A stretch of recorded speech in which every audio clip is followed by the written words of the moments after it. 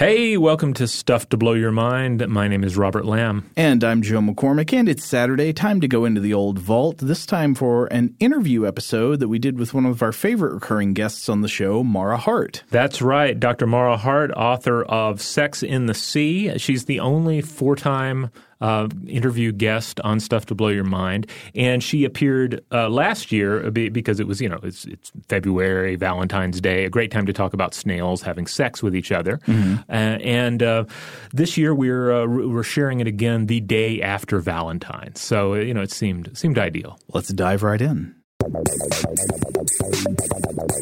Welcome to Stuff to Blow Your Mind from HowStuffWorks.com.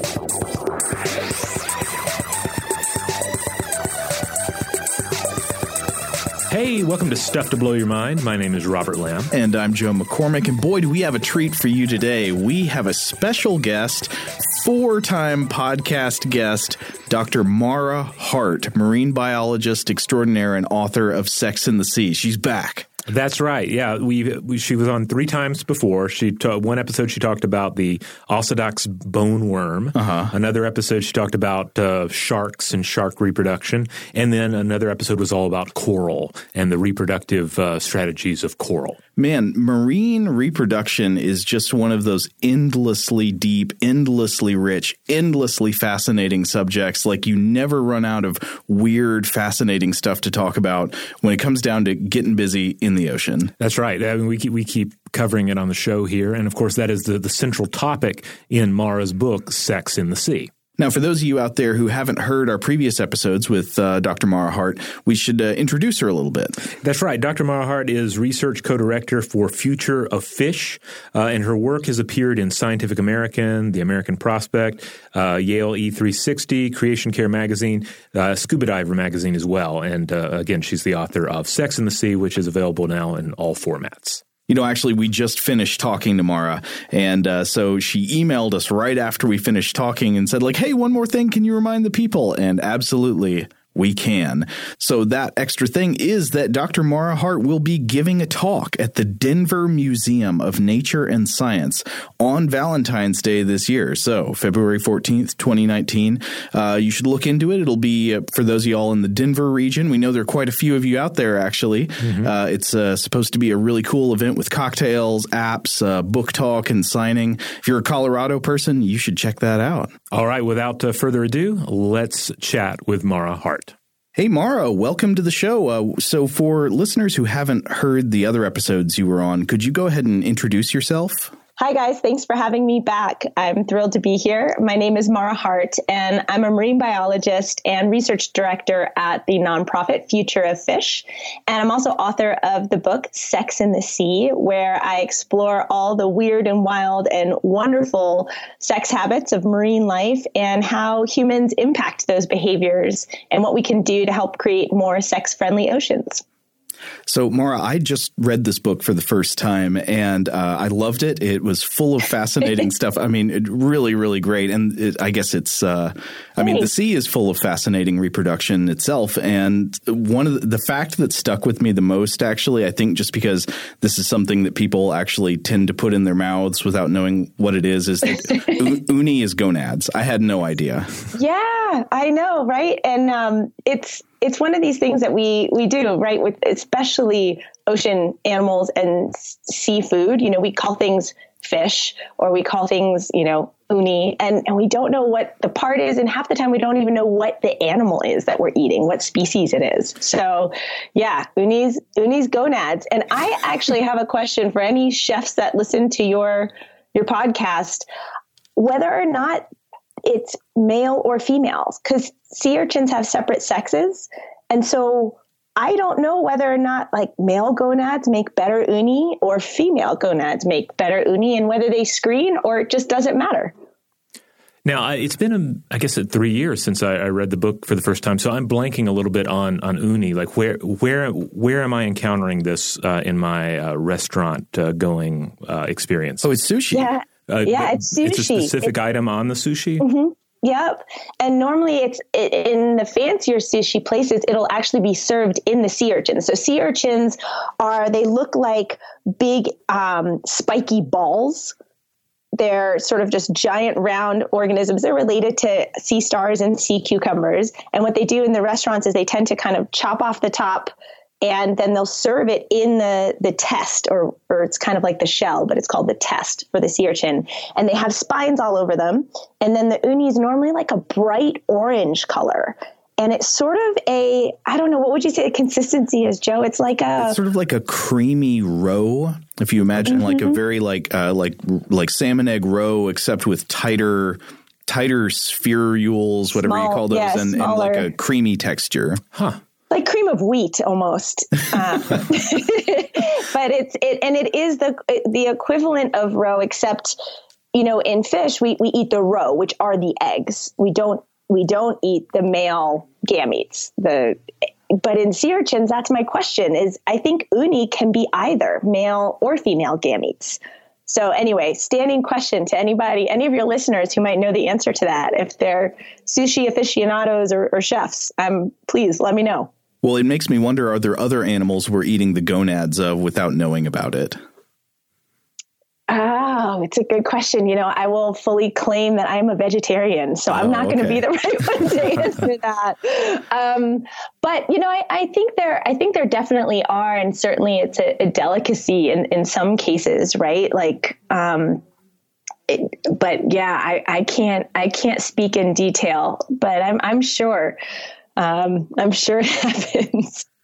Mara, if you don't mind me asking, concerning vegetarianism, I know a lot of the work that you do has to do with sustainable seafood, and certainly you have this connection with marine biology. Did either of these were these factors in you choosing a vegetarian diet? Yeah, it's a good question. So I'm one of the rare, I think, folks who gave up fish before I gave up cow. I was totally happy eating burgers and chickens and everything for quite some time.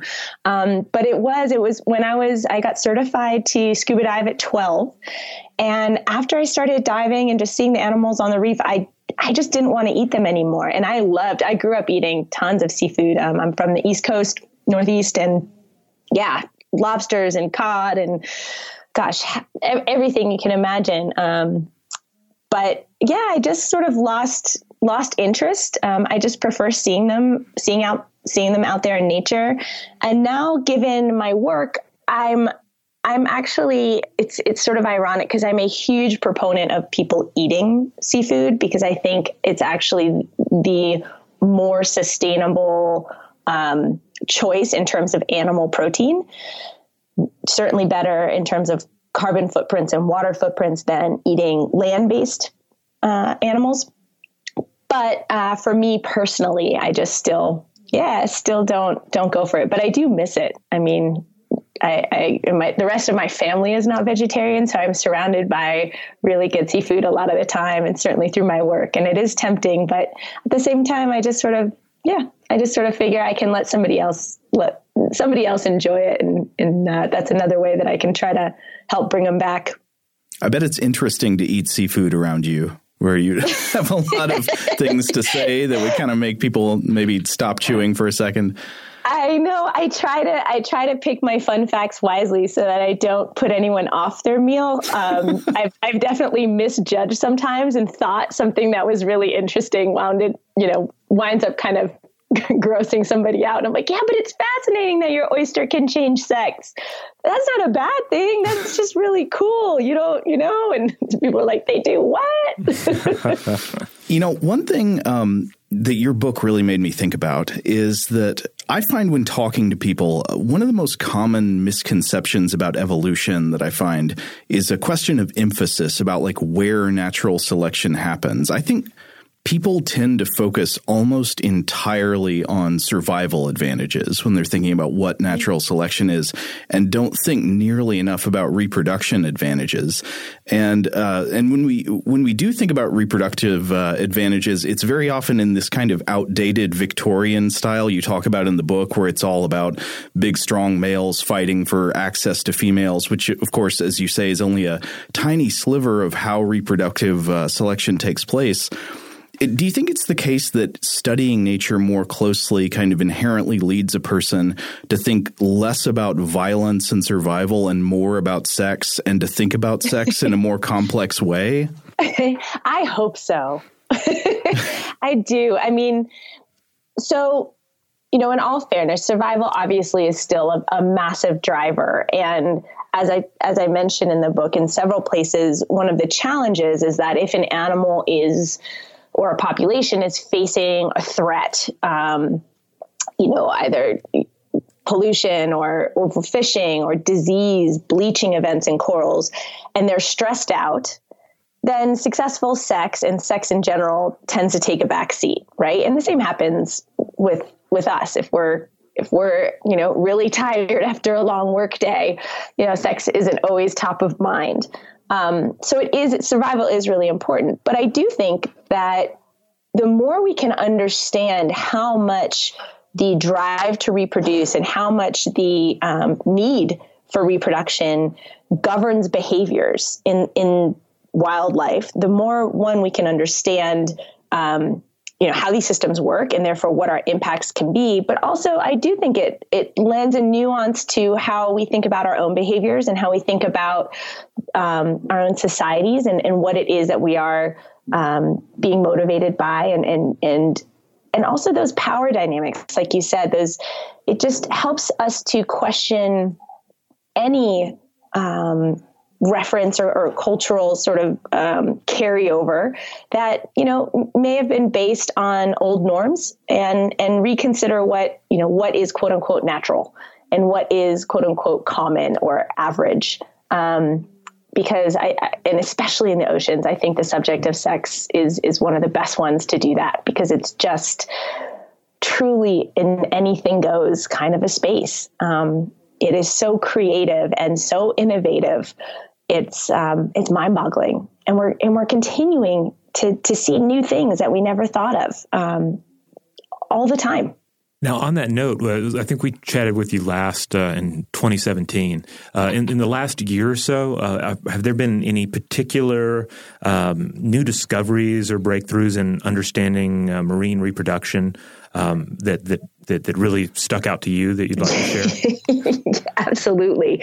So last year, one of the coolest things, and for everyone listening out there, please go straight to YouTube and look up anglerfish sex.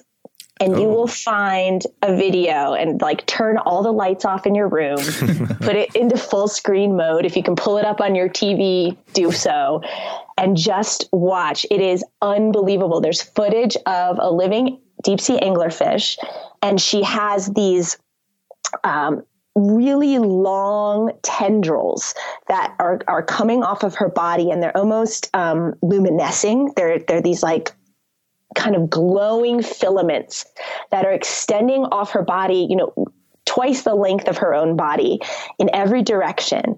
And she's sort of just floating through this dark water with these sort of glowing tendrils. And then attached right at the base of her belly, right before the tail, is the tiny dwarf male with whom she is mating. And it is the first time we've ever seen this live.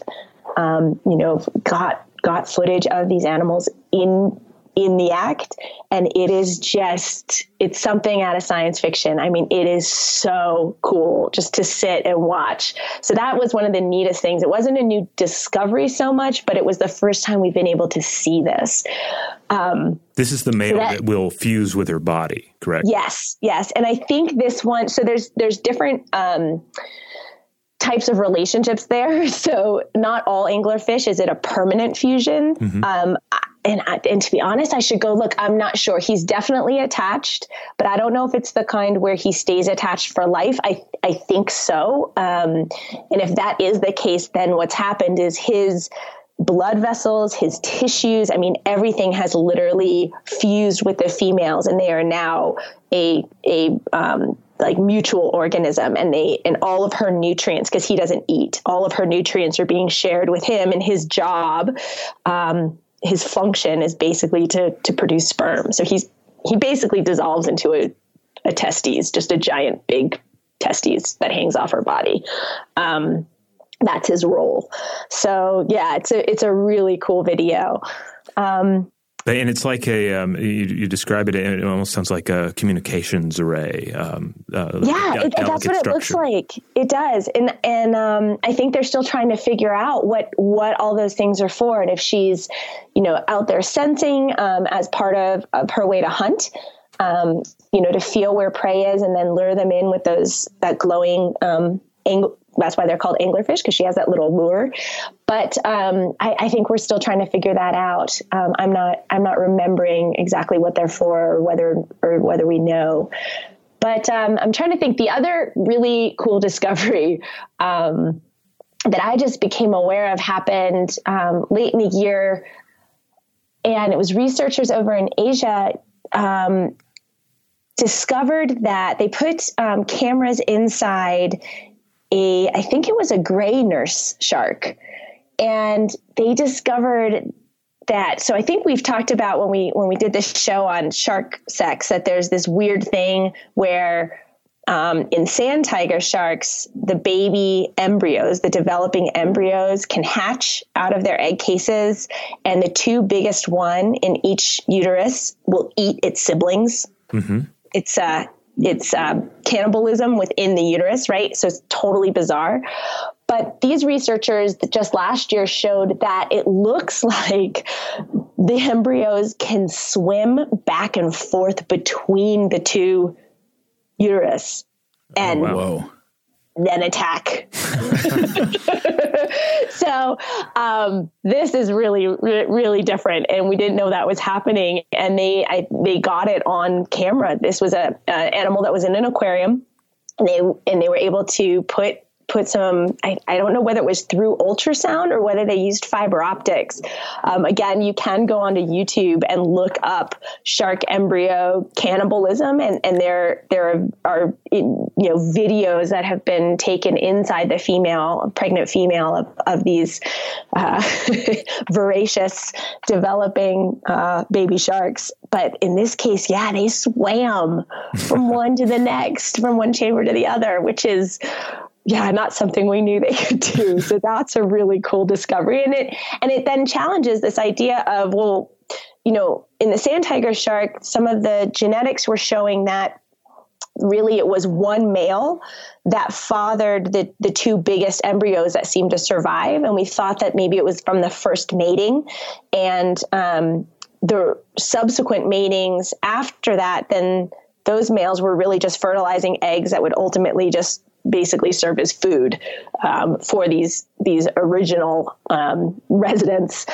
But if they can swim back and forth, then it's, does only one survive? Do they battle it out, or is there enough that they're okay having, one in each? I don't know really what's happening there. So it definitely calls into question some of those strategies. And so to clarify, you're saying that this is a case where the sharks can have multiple embryos internally at the same time fertilized by different males, and that those embryos can be in competition? Yeah. Wow. Oh, yeah. Yep. And it might be, again, one theory, and it's a working hypothesis, is that it's a way that the female might actually have more control over the fate of her offspring, in the genetic fate of her offspring, right? So with shark mating, it's pretty aggressive. Often multiple males can work together to help. And we do see this in nurse sharks, where multiple males will come in and kind of corral a female. And then it's pretty rough. So for a female who's resisting, she can get torn up pretty badly. And any of those bites or scrapes or things can lead to infection, cost her energy to heal. In some cases could lead to more serious conditions. So resistance is something that a female needs to weigh, right? If it's worth that. Even just a chase to try to escape is an energy demand. So what one thing that could be happening with this strategy, that we see with the sand tiger sharks, at least, is that if the first mating is with a dominant male, and it seems like she's good with it, then the subsequent matings don't really matter, right? Because those males, even though they're copulating and depositing their sperm and fertilizing eggs, those later eggs those embryos aren't making it out into the wild. And they're just, again, serving as a buffet for their older sibling to munch on. And so it might afford the female the ability to not have to worry about the mating. And so she can sort of acquiesce, but it's strategic, right? We don't know, but that's one potential that could come out of that kind of a system. And so it kind of gives the female the chance to have sex and allow sex with other males without it being a consequence in terms of her offspring, which is really interesting to think about. Again, how much agency she really has, how much choice, quote unquote, she's making, we don't know, but the system and some of those opportunities or the potential is there. Okay, time to take a quick break, but we will be right back with more of our conversation with Dr. Mara Hart. And we're back. So in the past on the show, we've talked with you, or Robert and Christian in the past talked with you about the ocedox, sharks, and coral. But in getting ready for today's episode, we figured out that you wanted to talk about marine gastropods. So are you ready to take us to the world of gastropods? Yes, please. So gastropods are snails. That's a more common term.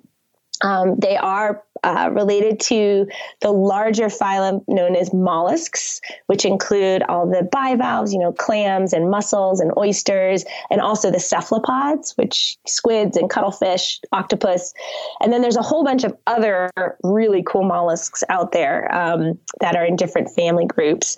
But the snails are the gastropods, and they are just really cool. And this includes everything from the land snails that folks may see, in their garden, and sea slugs that you try not to step on when the rains come and they come out all over your sidewalks, all the way through to abalone and conch and the nudibranchs, which are shellless slugs that live in the sea, but are absolutely beautiful and often come in those incredibly dazzling colors that are so fun to see if you're a diver. So they're a really, really diverse group.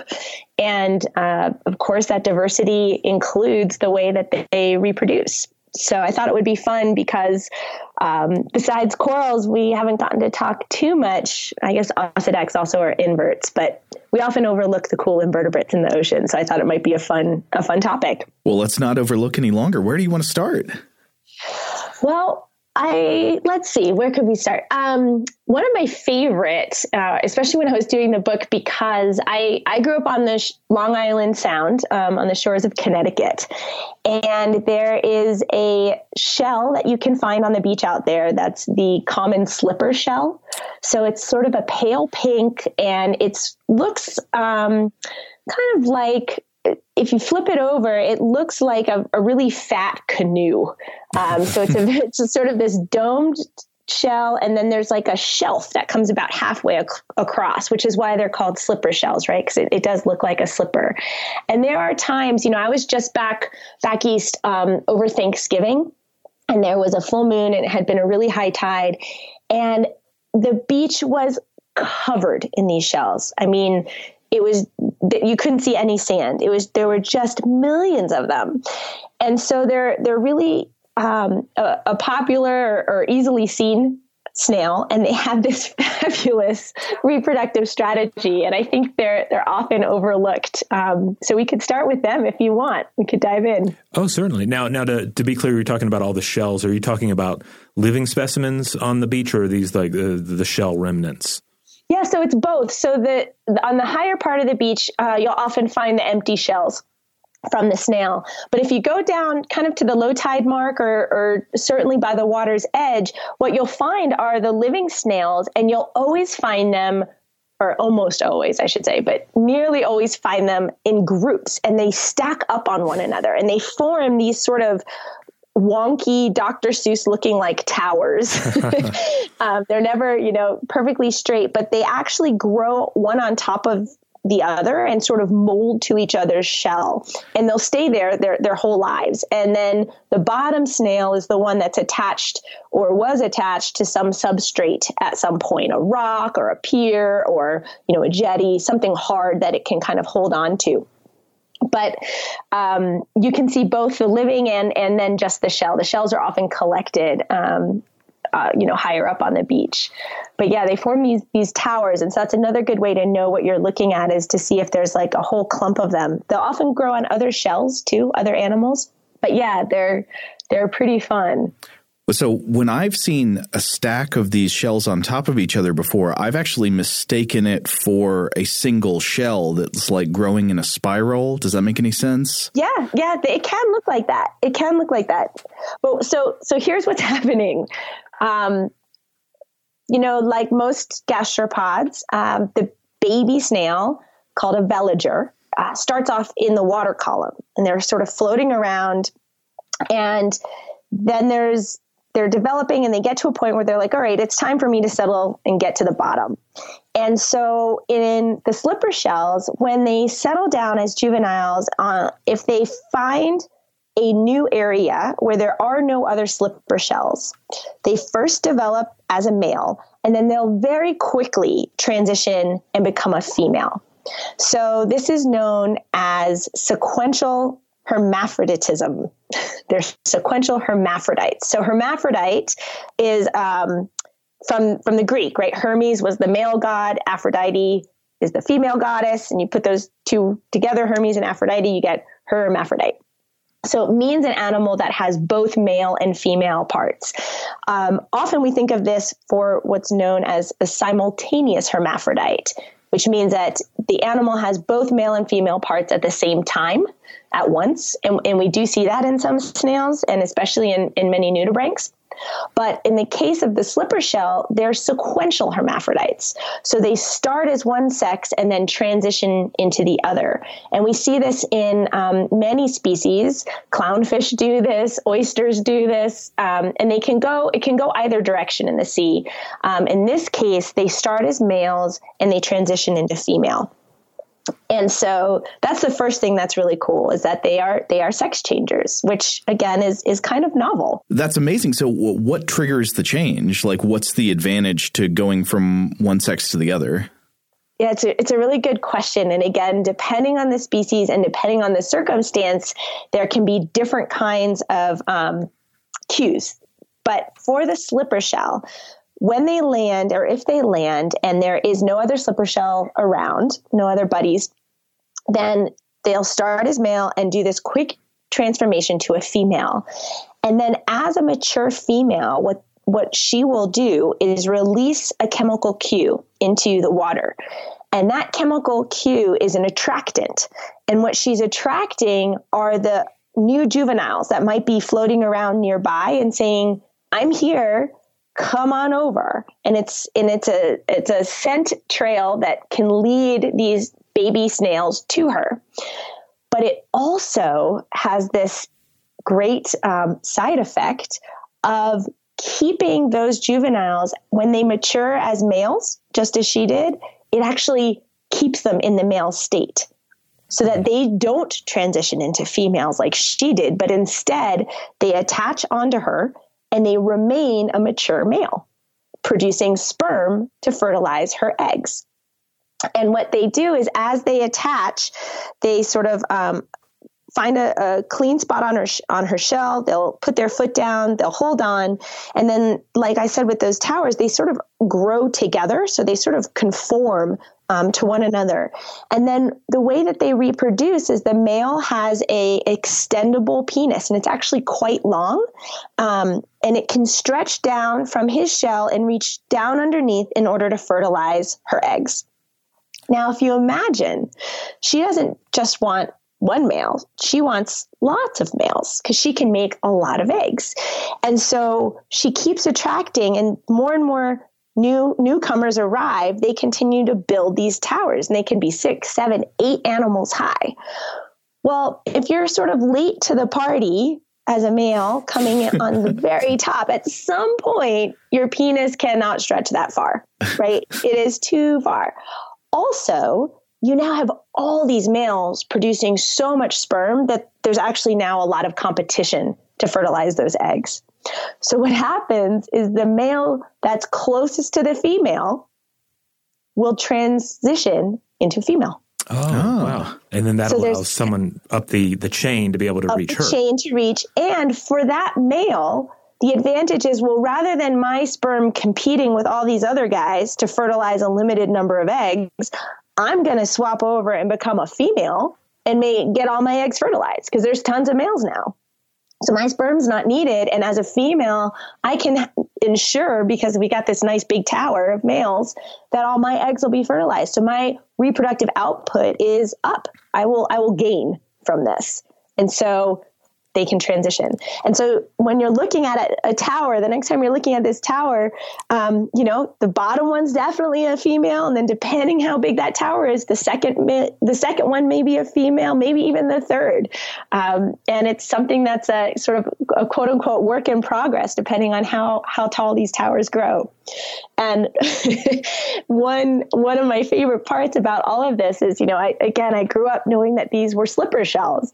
And as I was writing the book and learning about this strategy and just how, how funky it is and the way that they do this amazing reproduction, it occurred to me that their name gives it away in Latin. The scientific name is Crepidula fornicata. So they're the fornicating snails because those are just big sex towers, which is awesome and a great way to introduce folks, especially on the East Coast, to Sex in the Sea right on your local beach. So I guarantee you can go out and find these. Well, there are a couple things that are really interesting there that we could pick up on. One is the idea, because I think from reading your book, these are not the only organisms that can change sex if the local sex ratio is not optimal.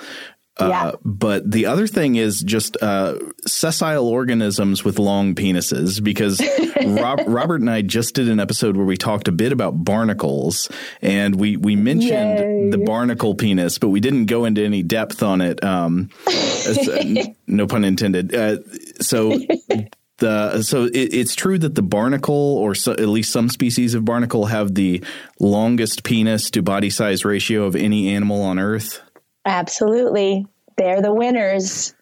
They are. And there's a reason for it, right? It makes sense. They are stuck. So barnacles are basically, for folks who don't know, often what we know of a barnacle is the outer sort of test that they build, these sort of interlocking plates that create it looks like a volcano, right? A mini volcano that are stuck on rocks or peeled pilings or, the heads of humpback whales. But the animal it's a crustacean. It's related to like a shrimp, and it lies on its back and it sticks its feet out of the hole that it creates in this sort of volcano-like structure.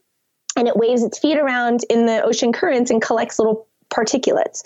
But it's stuck there for its whole life. It can't move. But barnacles are hermaphrodites, most species. And so what they do is they're kind of, on some rocks around a tide pool, and they decide that they want to reproduce. They extend this incredibly long penis out the hole, and they sort of poke around the tide pool, sort of reaching around to see, is anybody else open for business, and can I come in? And so clearly the longer the reach, the more fertilization they can achieve, the more reproduction they can have. So I almost picture it like when I fly and you look down over the central US and you see those big crop circles. Where the water, sweeps around. It's kind of like that, right? They're just sort of sweeping around with their sperm, fertilizing this area. They've got a penis radius. It's a penis radius. But here's the thing, right? Because there's always a catch. The longer your penis, the more it's out there, the more drag and the more vulnerability you have, especially in a water environment and the intertidal environment where barnacles tend to be found. It can be pretty rough. And so if you have waves coming back and forth and sloshing over you, barnacles, it's a sharp environment, and you could risk, having something shorn off, and that's not always so nice to have happen, right? You don't really want that. So there's been some really cool experiments showing not only that the barnacles have these incredible ability to extend a very, very long phallus, but it's malleable, it's changeable. So if you have barnacles that are in a really calm lagoon environment, their penises will be very long, very thin, and kind of stretched out and can kind of sweep really far. But if you move them to a rougher environment, an environment where there's a lot of wave activity, it'll sort of shorten and thicken, right? They'll become more stout and they'll adjust it so that it's not at risk to the environment and to the sort of rough waters. And they'll have to give up, some of that reach in exchange for being a little bit thicker and sturdier in order to deal with literally like the shear that's in the environment, the forces that they have to battle.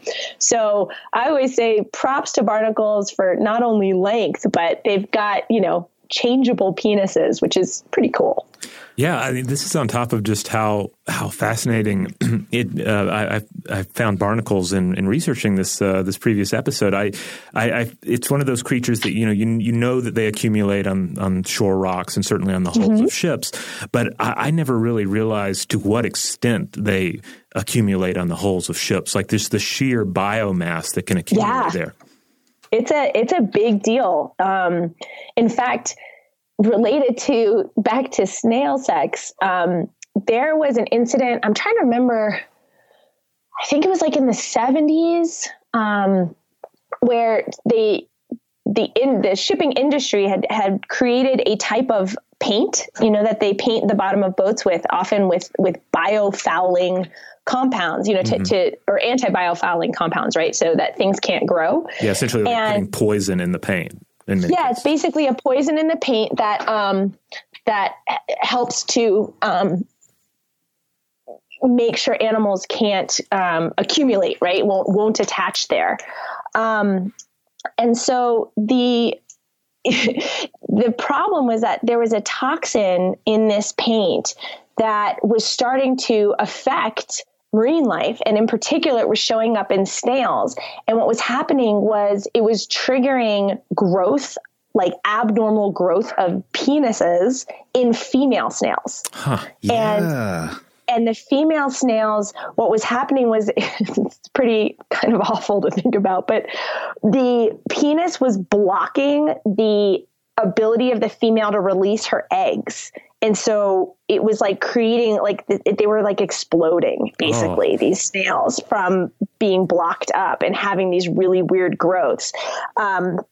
And it was also starting to impact other animals like oysters. And so it got the attention of oyster farmers. And I think it was in France, in the Mediterranean in particular, where some of these signals started.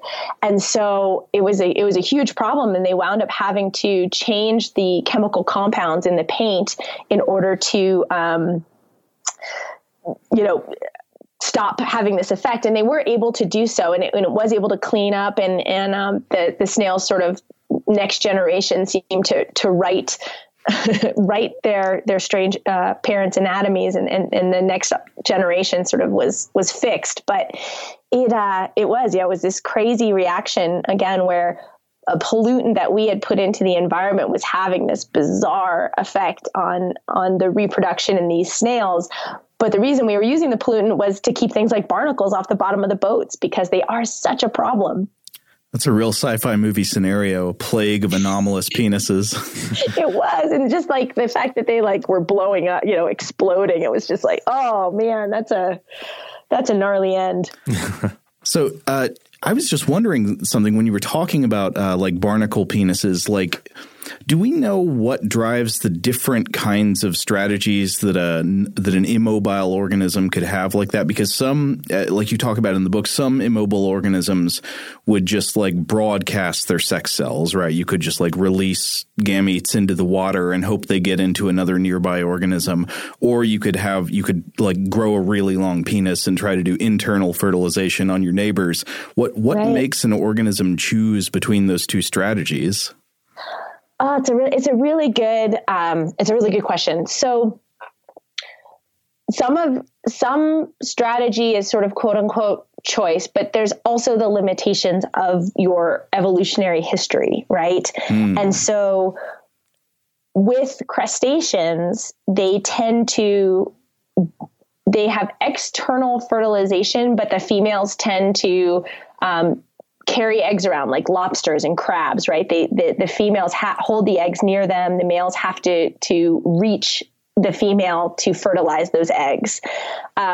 It's different than it's a different approach overall than in animals like corals that can broadcast spawn, or sea urchins, similarly. So some of it's the limitation of the fact that the barnacle is a crustacean, and it does not broadcast spawn, and cannot, and it has this appendage. And so the challenge was that by being a sessile crustacean, it had to figure out how to get that appendage to to kind of work in this strategy. And that's the direction evolution took. But it is true that across these different kinds of organisms that don't move, we do see a whole variety, but most of them do broadcast spawn. Normally it's that if you're stuck in place, you do release your eggs and sperm into the water, and it's about timing that release. Or for those animals that can move a tiny little bit, like sea urchins or abalone, they try to huddle up and then release into the water so that they can try to increase the density of their sperm and eggs. But a lot of it comes down to, ultimately, what's the evolutionary baggage that you have to work with? All right, we're going to take a quick break, and then we'll be right back with more of this interview. All right, we're back. Now, speaking of density, one thing we could come back to with the idea of marine gastropod sex is like density-dependent sex, the sort of the undersea orgies. Do you want to talk about that a little bit? Yeah, of course. So it's really interesting what we see, and we see this actually in a couple of species that are really popular for seafood. So abalone is one. And abalone, sometimes people get it confused and think it's a bivalve because it does have that very flat shell on top, but it's a single shell. And if you look closely at it, it is that spiral. And so for those who aren't familiar, it's sort of a very gentle domed snail. They can be bigger than the palm of your hand. And they have those holes, kind of a series of holes that come onto the top. And that's where the animal will let go its waste and pull in water. And they have that the inside of their shell is mother of pearl. It's that lacquer that's sort of iridescent. And so for centuries, people have collected and eaten abalone, and they've also collected the shell for jewelry and trade and all sorts of things.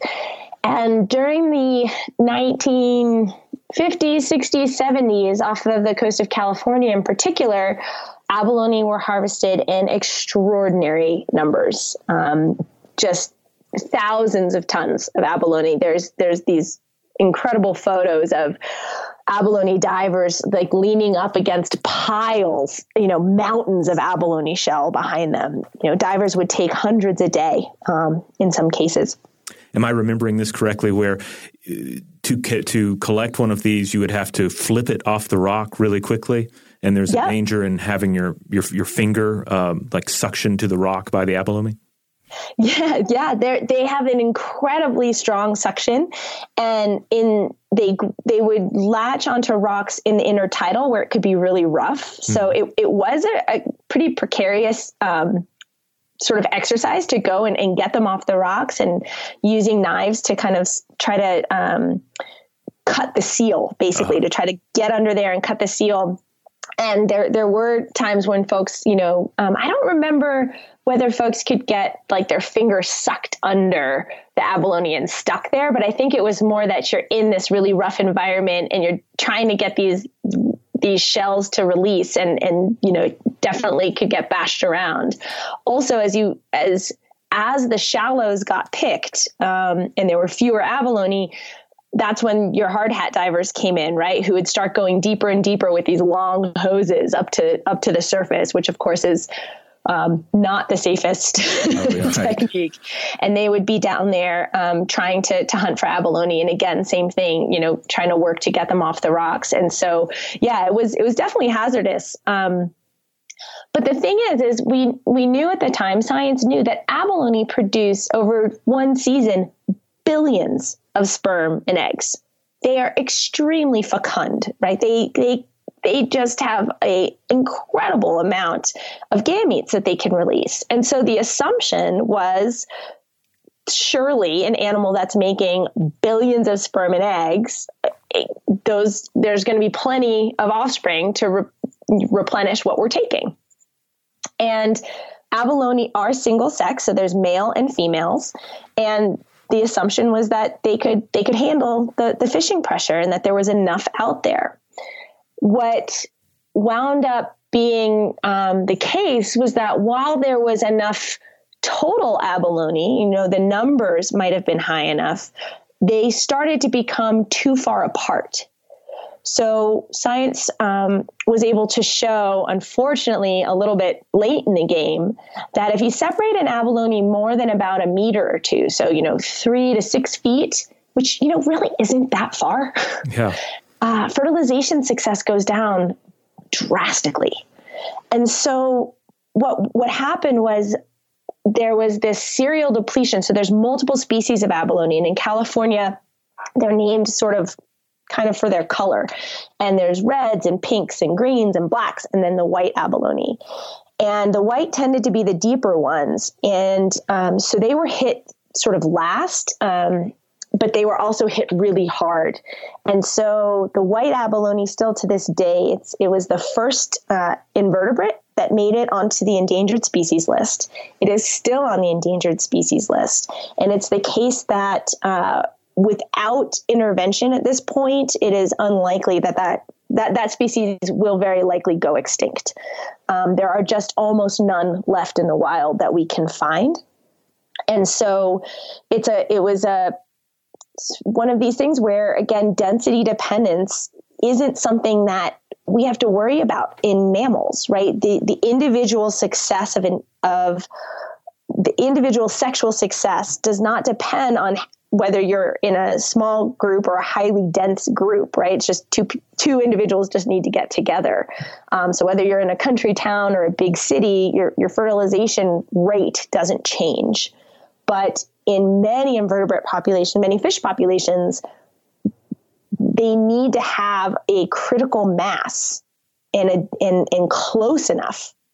You have to have your neighbors near you in order for sex to work. And we missed that with the abalone. And so their populations tanked and remain in pretty critical state, especially for the white abalone. There's a good news story, though, that comes with it. Do you guys want to hear that? Oh, of course we want to hear it. No, yes. No, just leave us with the bad news. No, we can't. So there's an effort. The California Department of Fish and Wildlife has a white abalone recovery plan underway, and they've partnered with several different institutions, including the Bodega Bay Marine Lab. And a wonderful woman by the name of Kristen Aquino has been working there for years to try to rear white abalone, to raise them in the lab. And so they were able to get a few white abalone out of the wild.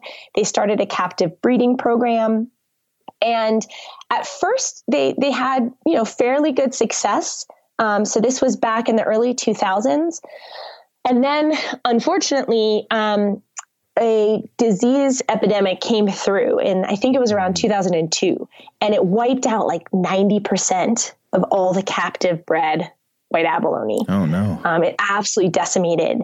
And they had years where they struggled to bring the population, to get the numbers back up, and also to keep the facilities clean from this disease. I don't know if it's a virus or a bacteria. It's called withering syndrome. And it's some sort of, pathogen that just wreaks havoc on the shells and makes it impossible. The animal eventually sort of shrivels up and dies. And so it took from, I think it was like 2002 or 3 until I think almost 10 years. And Kristen was one of the ones who was there in the lab on the night that they were actually able to, for the first time, fertilize, get male and female abalone to spawn, get that spawn together, bring the gametes together, and actually create fertilized embryos that then settled into juvenile abalones. It was like a 10-year period where there was this gap. But since then, over the last, 5-6 years, it started where they got, I think, like 20 individuals the first year, and then like 100. And now I think they're up around 5,000 to 8,000, maybe even 10,000 that they're able to produce every year. And so we've figured out how to get them to spawn in the lab. There's all sorts of things they need to do to control temperature and light and sort of trick the abalone into thinking it's go time all the time. Diet, is really important. So they've put in extraordinary effort into understanding the techniques and systems that need to be in place.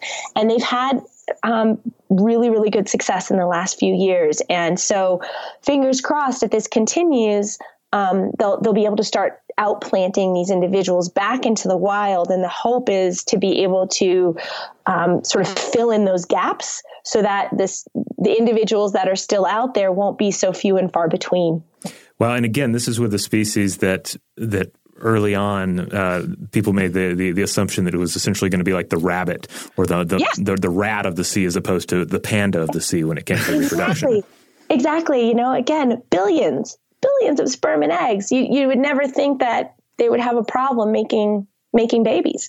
So another thing to think about as we were talking about slipper shells, but also this pollution and the strange impacts it has, is the ability for some of these species to change sex depends on these chemical cues, right? That's how they're communicating. It's pheromones or some sort of compound that they're releasing in the water that says, okay, it's, all you juveniles out there, come stack up on me, or hey, don't transition to female. I need you as males.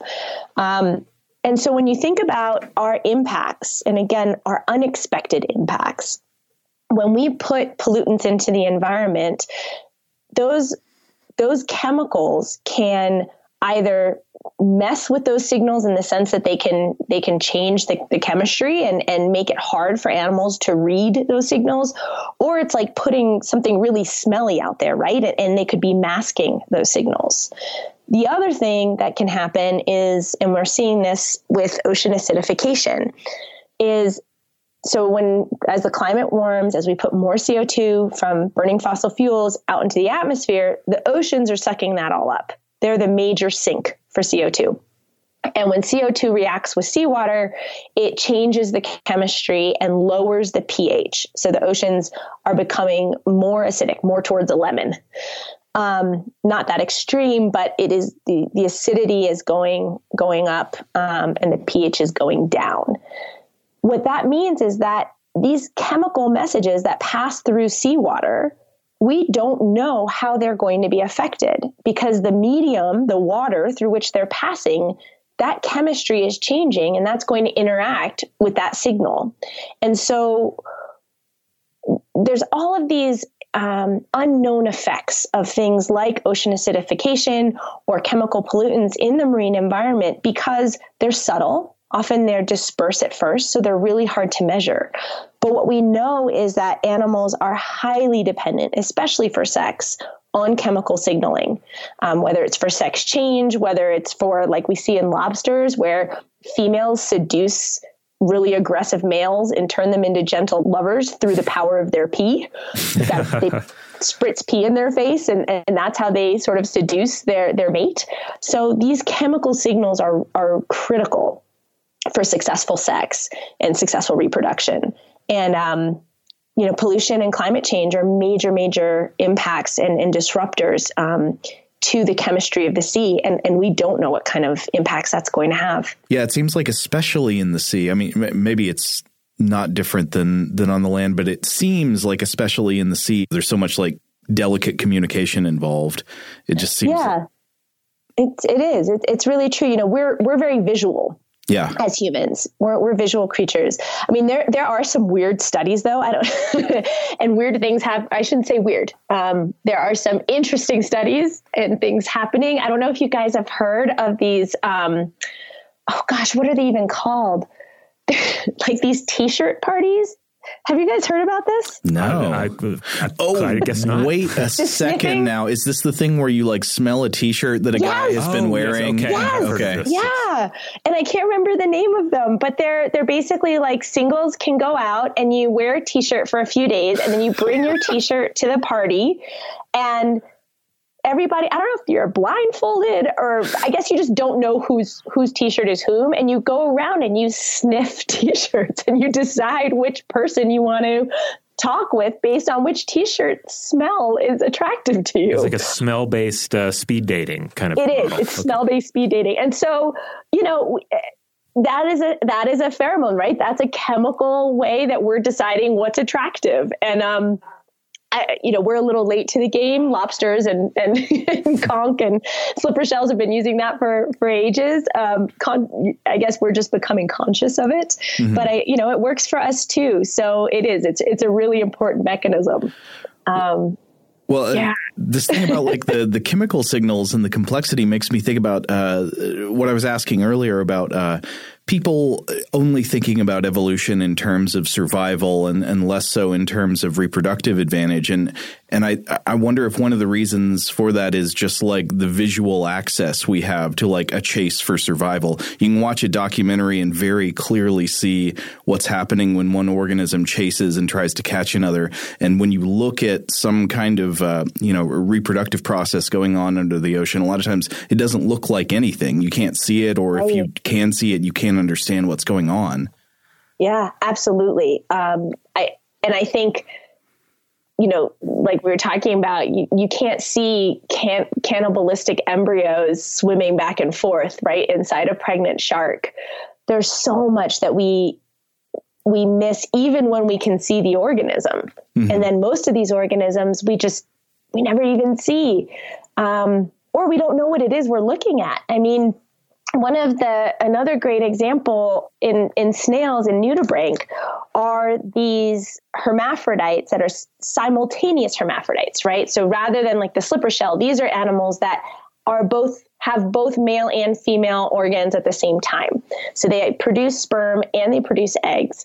And there's one that, in particular is really unique in that as far as we know, or as far as I know, it's the only animal that has a disposable, regrowable penis. So it's like a penis Pez dispenser. Oh, okay. Wow. So it's basically what happens is the two individuals will kind of come up to one another and they'll sort of feel along each other's edge and they'll actually explore the genital opening on each other. And then they will turn to face in opposite directions and line up. And then they will simultaneously each of them will insert their penis into the other snail, into their opening and deposit sperm. So it's like a mutual reciprocal mating, and it all seems very, civilized and great. takes a little bit for it to happen. And then the two animals will start to pull apart, and the penises basically they just stretch like two rubber bands between the animals, and they stretch and they stretch and they stretch and they stretch. And then they just sort of pop out. Ooh. And so then each snail has their it's kind of like, when you were little and used to play with slinkies and then the slinkies got really stretched and they never kind of bounced back. Right. It's kind of like that, right? They've got this long extended phallus that's dragging behind them that they can no longer recoil. So they just drop it. And within a day, the next penis is ready to go. It's like they have two or three backups. And for 2 to 3 days, they can mate, and then they have to take a longer break for it to regenerate. But what researchers found was while this all looked like very, like, I don't know, civilized, sort of a fair kind of, mutual mating, it turns out that part of the reasons why they have to drop the penis and they can't pull it back inside their own bodies is because if you look under a microscope, the heads of the penis are covered with these like hooks, these sharp, thorny hooks. Whoa. And what happens is when they insert into their mate, they let go a stream of sperm that can kind of like flush to the front or deep inside the animal into their mate. And then they pull with these hooks back out. And while they may grab some of their own sperm, what they're doing is trying to like clean out and get rid of any previous sperm deposits from a different mating event. And so they kind of scrape the inside out. And because of that, it's kind of gnarly, but because of that, they don't want to retract that back inside their own body, right? Because that's just not going to turn out well. So they just drop it and grow another. So it's really, but you would have no idea if you saw these two, pretty colored nudibranch kind of sitting next to one another, hanging out. That's what was going on. You can't see it. And you have no idea that, a few hours later they'd regrow their penis. You're right. It's not stuff we can see. So, that's why we need more science and we need more scientists and we need more funding to support this kind of just basic research. Because it's fascinating and it matters for how these animals are surviving. And,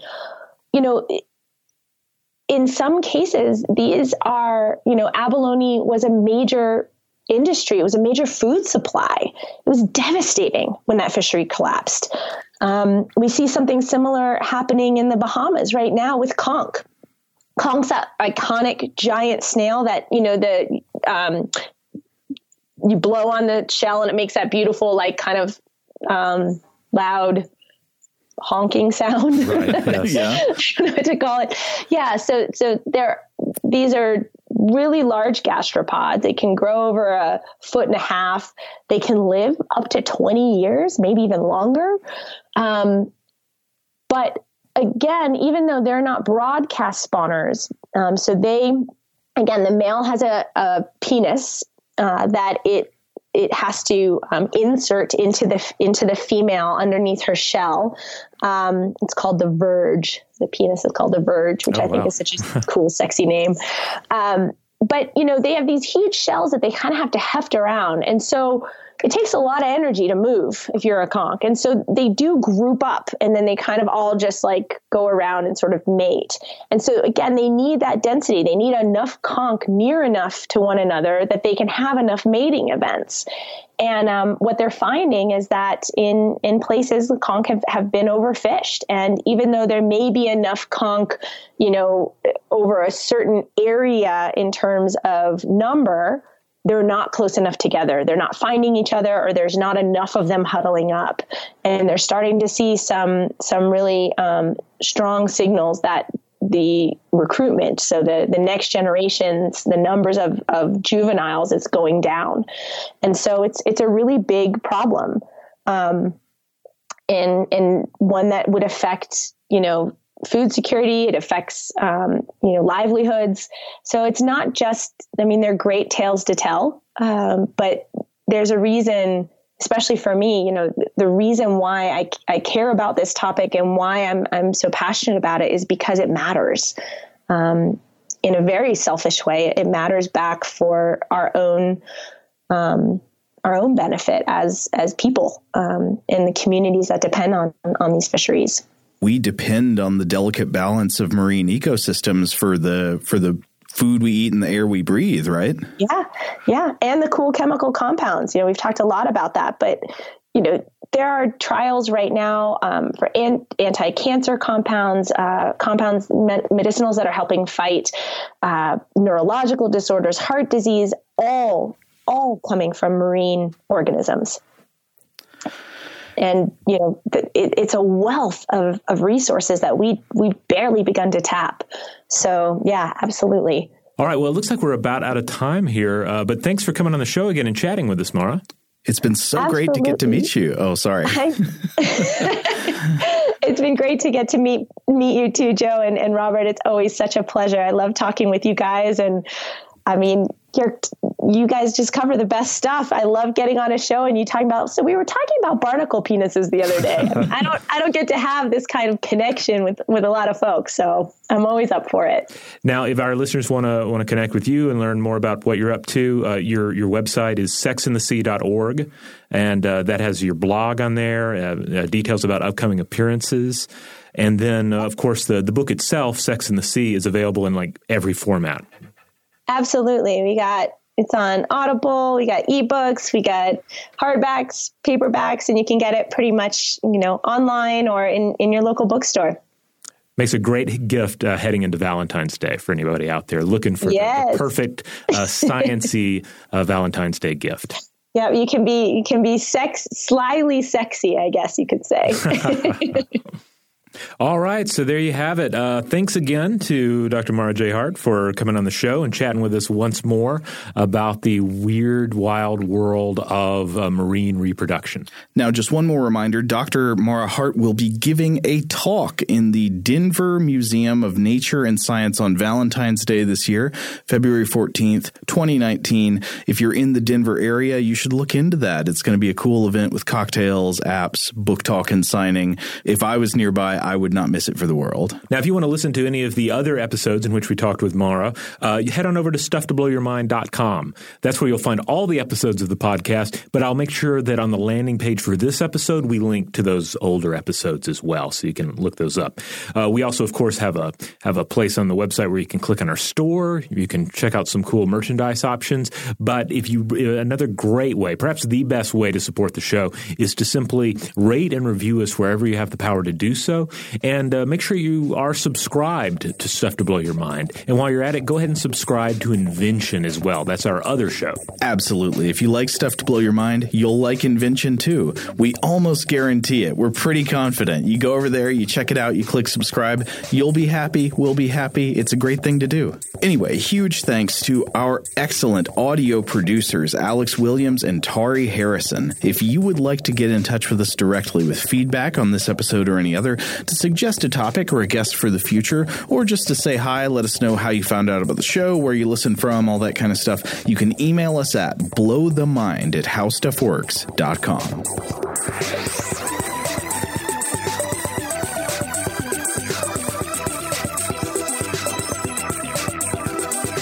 For more on this and thousands of other topics, visit howstuffworks.com.